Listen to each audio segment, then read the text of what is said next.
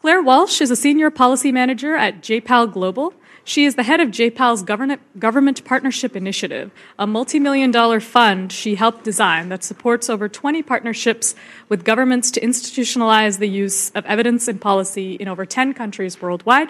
Please welcome Claire Walsh.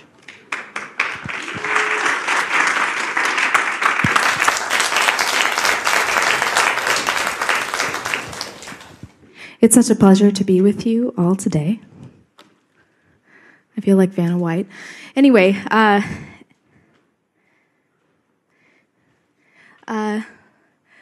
so my name is Claire Walsh. I'm from the Poverty Action Lab at MIT, and I'm just so pleased to be with you all today. I think I've never been to a conference where people are more open and eager to help one another, and it's been an inspiration to be part of this community. So today I'm here to talk to you about why at JPAL we're so excited about working with developing country governments to scale policies that are backed by rigorous evidence. And I think the really high leverage the effective altruism community has in helping developing country governments do what they're already trying to do, which is provide critical services for the poor much more effectively. So you're going to hear two perspectives on this topic today.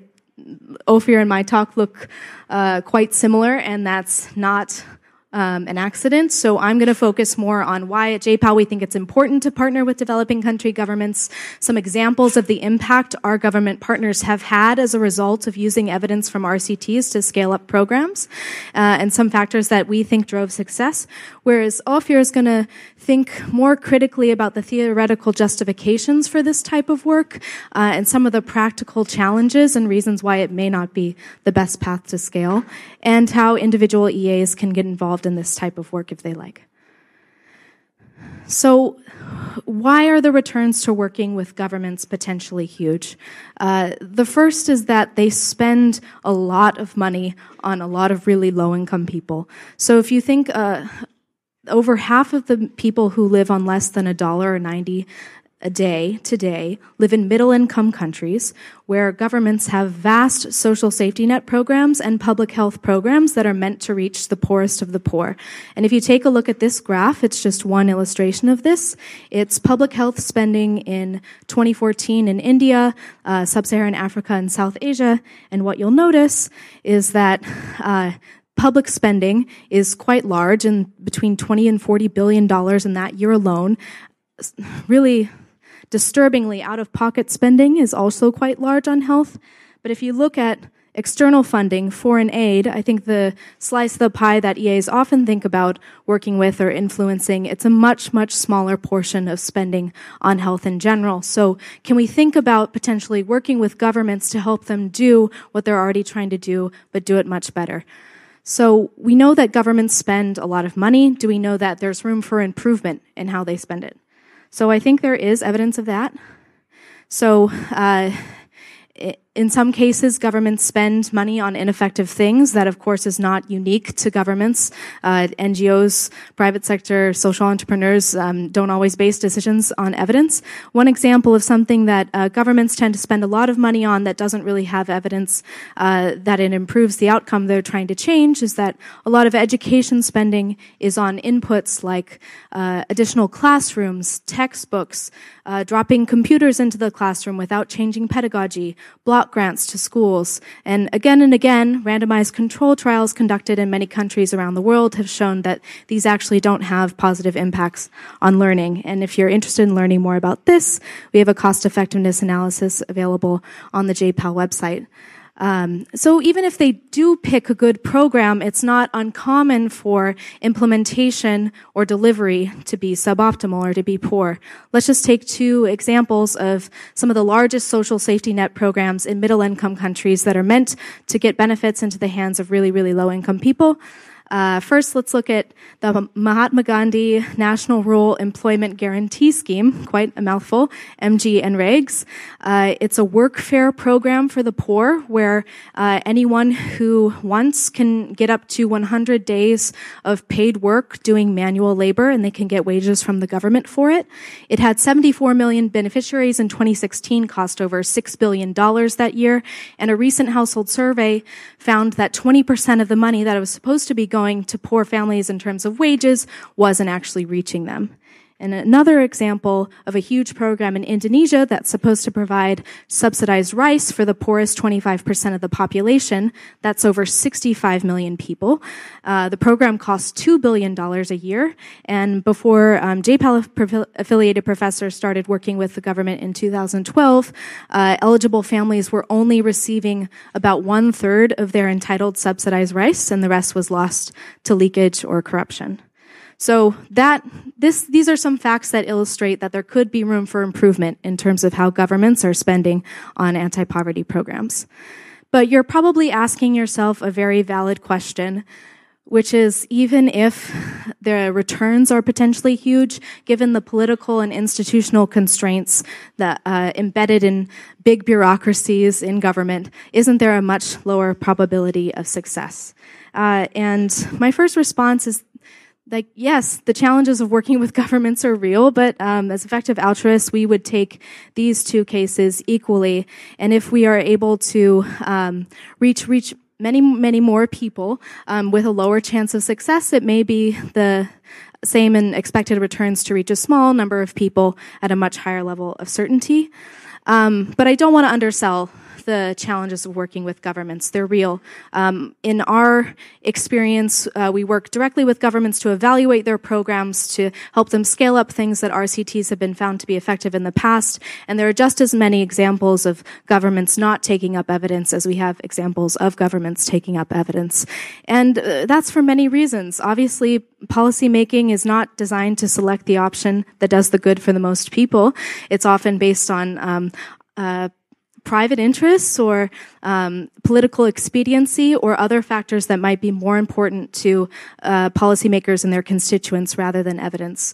And it is true that big bureaucracies tend to move more slowly and that governments don't always have the capacity or the money to do research on what's effective or adopt things once they find what the effective things are. But I do think we don't want to apply that stereotype too widely, because in JPAL's experience, there are governments who are committed to using data and evidence. And it's not clear that these challenges, at least to me, are worse in governments than they would be in other institutions. And I'll just share some examples of why we think some governments buck the trend. So why do we have anything to say about this? So JPAL is a network of affiliated researchers, mostly economists, who are based at universities all around the world. They do randomized control trials of programs that are aimed at fighting poverty. And we don't just do the research. We also have a team in which I'm a part of that is dedicated to ensuring that governments, NGOs take the findings from that research and actually translate them into action, scaling up things that work or improving things that don't work. And because we have had a long-term presence since the early 2000s in many different middle-income countries and low-income countries, over time we've developed partnerships with over 30 national, state, and city governments who are committed to making evidence a more regular part of their decision-making process. And many of these government partnerships are funded by an initiative that I helped design and now run, the Government Partnership Initiative. We do 3 things. We help run RCTs and fund RCTs in partnerships with governments to answer a government's priority question, not a researcher's priority question, but in a case where a government is interested in solving an important problem, they think they have a solution that might work to solve it, and they need evidence before allocating resources to it. We also support things besides RCTs. We help them use existing evidence to scale up something that's worked in the past. And then we also help them start their own institutions that are designed to incorporate evidence in decision-making more systematically. So you may have heard of Behavioral Insights team or the Social and Behavioral Sciences team. It's very an exciting movement among governments now is that they want to start evaluation labs or innovation funds that are dedicated to supporting RCTs to test innovations and then scale up the ones that work. And so that's the type of thing that GPI supports. And why did we think that this was a good bet for JPAL to make in the first place? We've put a lot of resources into this in the past 3 years. What was the original inspiration for this? And I think it really came in 2013. 2013 was our 10th year of existence, and over those 10 years, to both track our own influence and then to track our influence for our donors, we count up the number of people who are reached by scale-ups of programs that were originally evaluated in an RCT conducted by J-PAL-affiliated professors, and then scaled up by a partner NGO, government, etc. And we were quite surprised to find that of the 300 million people that have been reached, over 80% of them were reached by a government deciding to scale up a program, not an NGO. And these scale-ups were implemented either solely by governments or in close partnership between NGOs and governments. Okay, so let's get into some specific examples. I want you to think back to that social assistance program I mentioned earlier called RASKIN. It's a subsidized rice program for the poorest 25% of the population in Indonesia. It's supposed to reach about 65 million people, but as of 2012, only 1/3 of this subsidy was actually reaching poor families, and the rest of it was getting redistributed to rich families or lost due to corruption. And in 2012, the Vice President's Office and the National Team for the Acceleration of Poverty Reduction came to J-PAL, which has an office at the University of Indonesia, and said, "Hey, J-PAL, we've worked with you a couple times before doing RCTs of our other social assistance programs. Can you help us try to solve this particular problem?" And what they wanted to test was whether giving eligible families identification cards that had the amount of subsidized rice that they were entitled to with the price that they were supposed to pay, and making sure that the local officials who were responsible for distributing the subsidized rice could only give it to families who had those ID cards, could that give poor families greater bargaining power to get their entitled subsidy? And so this was their solution, and they came to us saying, can you help produce rigorous evidence of whether this works or not? And can you do it in 8 months? Because we need to know in time for the national budget discussion, which is happening at the end of this year. So we sprang into action, and because J-PAL Southeast Asia had operated in Indonesia for 5 years prior to that, we were able to set up a study quite quickly, and we did a randomized trial of this ID card intervention in 500 villages in a representative sample across Indonesia. And what we found is that the ID card substantially increased the amount of subsidized rice that the poor families received by 26%. And one of the reasons why we were able to inform the subsequent policy decision is that we did a survey that we would not otherwise have done had it been just a study for academic purposes, but because we were trying to answer a government's priority question, we did a midline survey earlier than we usually would have to measure its impact in order to get the government the results in time to make this national budget decision. And because there was substantial evidence that it worked, they decided to scale up these ID cards to 65 million people the next year. And this was not just to access this social assistance program, but also to access the country's unconditional cash transfer program and conditional cash transfer program. And in terms of thinking through the returns, to the extent that the scale-up had similar effects to the version that was tested in the RCT, the one-year returns are $69 million in additional subsidy going to low-income families. And comparing that to the cost of the scale-up, it's about 4 times the cost of the scale-up and about 69 times the cost of the evaluation, and those are just the one-year returns. So this is obviously seems like the ideal scenario. This is not how it always happens, but I think 2 things that really helped make this a success was that, one, we had been working in close partnership with government bodies in Indonesia for a long period of time, and we were on the ground when this policy window arose.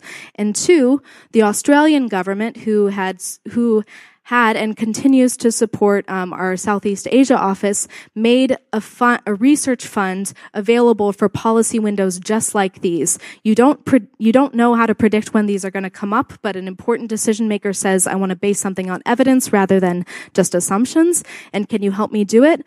They had made a pot of research funds available just for those such opportunities, and without that, we wouldn't have been able to inform this policy decision.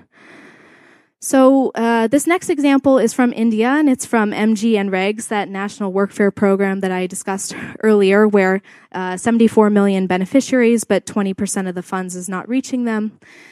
This is an example where we provided assistance that wasn't doing new research, was just helping them make use of research that already exists that hadn't been used. And this was from an RCT that JPAL-affiliated professors conducted with the government of Bihar in 2012, where this Indian Administrative Services official, Santosh Mathew, was posted. He thought that a lot of the leakage in the MGNREGS problem had to do with how the funds flowed from the central government to the local officials who were responsible for paying it in wages to the low-income people who participated.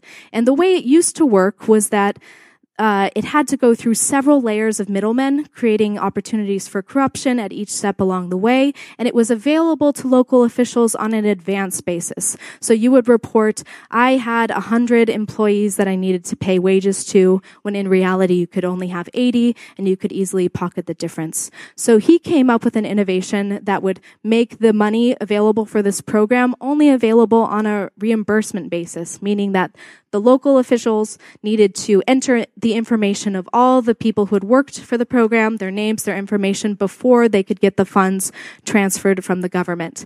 And so they did an RCT of this simple funds flow reform and found that it reduced program leakages by 24%, saving the government of Bihar $6 million. So despite it being wildly successful in saving the government a lot of money, the government of Bihar did not scale it up. They did not adopt it. It wasn't a priority for them at the time, and this evidence went unused for a while. Then Santosh Mathew, who happened to be a co-author on the study and was previously in the government of Bihar, happened to get transferred to a high-level position within the Ministry of Rural Development at the central level in India.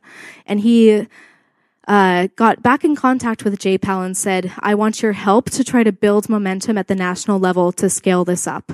I don't think we need to do more research. I just need you to help me hire someone who can put together the slide decks, put together the policy memos, put together the technical policy implementation plan so that I can go around to my colleagues who are also high in government and convince them that this is worth doing. And so this is a grant that GPI supported that was relatively inexpensive, about $70,000 for 2 years of technical assistance. And in that time, Santosh Mathew happened upon a great opportunity where Prime Minister Modi was looking for interventions in e-governance or technology that could potentially reduce government leakage, and was able to brand this reform as such. And since he had such clear evidence that it worked from a high-quality randomized control trial, in 2016, the Indian cabinet said that this funds flow system is going to be the way that MGNREGS works in every state in the country. And at the end of last year, 21 out of 29 states in India had adopted it. Next, just quickly, I'll go through an example. In Zambia, this is another example where you don't necessarily need to do a new RCT in order to scale up a program that's been shown to be effective. So Zambia was facing a problem that is very, very common in many, many developing countries, which is that students at the primary school level are falling behind and never catching up. So, for instance, in 2014 in Zambia, the government did a national assessment and found that only that 68% of second graders could not read a single word in their local language, falling greatly behind the level of reading that they're supposed to be doing for their grade level.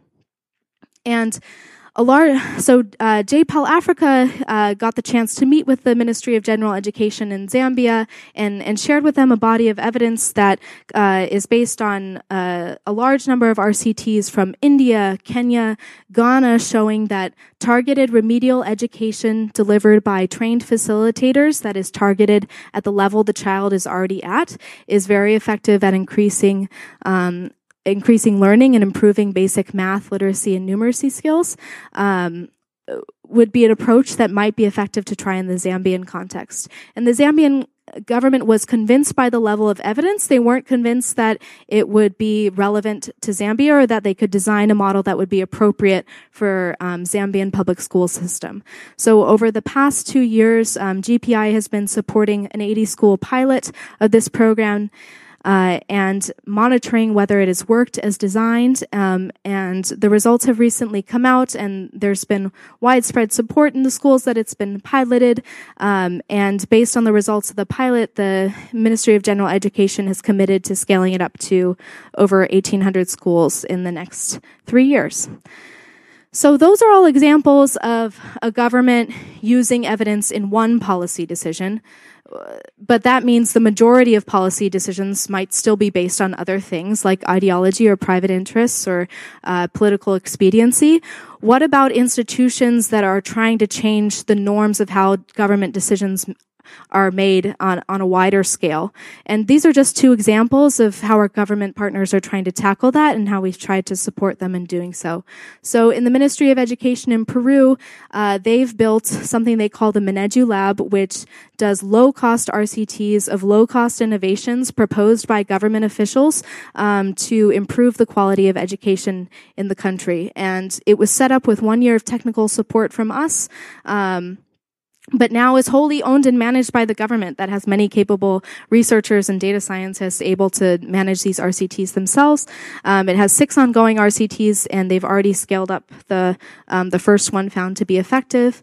And we help support a similar initiative within the government of Tamil Nadu, which is an innovation fund that encourages government officials from any department to submit an idea of an intervention that they think will solve an important problem in service delivery, partner with JPAL-affiliated researchers to test it, and then commit upfront to scaling up the ones that work. And this is an example where the government has spent over $3 million of its own funds on this type of research about how to get better. And this is not unique to JPAL. JPAL is just a small part in a much larger movement of governments who both in developing countries and developed countries who are making data and evidence a priority. And if you want to see how big it is, I suggest you read this great landscaping study just released recently by Results for All called that shows examples of over 100 governments around the world who are using data and evidence to improve their policy decisions. So I've talked a lot about JPAL, but I think there are many different pathways for EAs to get involved and work with governments. Obviously, there are opportunities for philanthropy to take on some of the risk that governments can't always take on. But beyond that, we still need actors either within government or outside government, lobbying government, to show them evidence of what programs are effective. And then for those special EAs who aren't so scared to go work in governments, I would highly encourage it because there are many high-quality research organizations within governments that are trying to improve policy regularly. And I guess in conclusion, I think we all get the logic why the potential returns to working with governments to improve their spending on anti-poverty programs would be high. And what I hope that my presentation has started to show is that maybe we underestimate the probability of success. And at least in JPAL's case, we've definitely underestimated the potential for governments to scale evidence-informed programs. So thanks.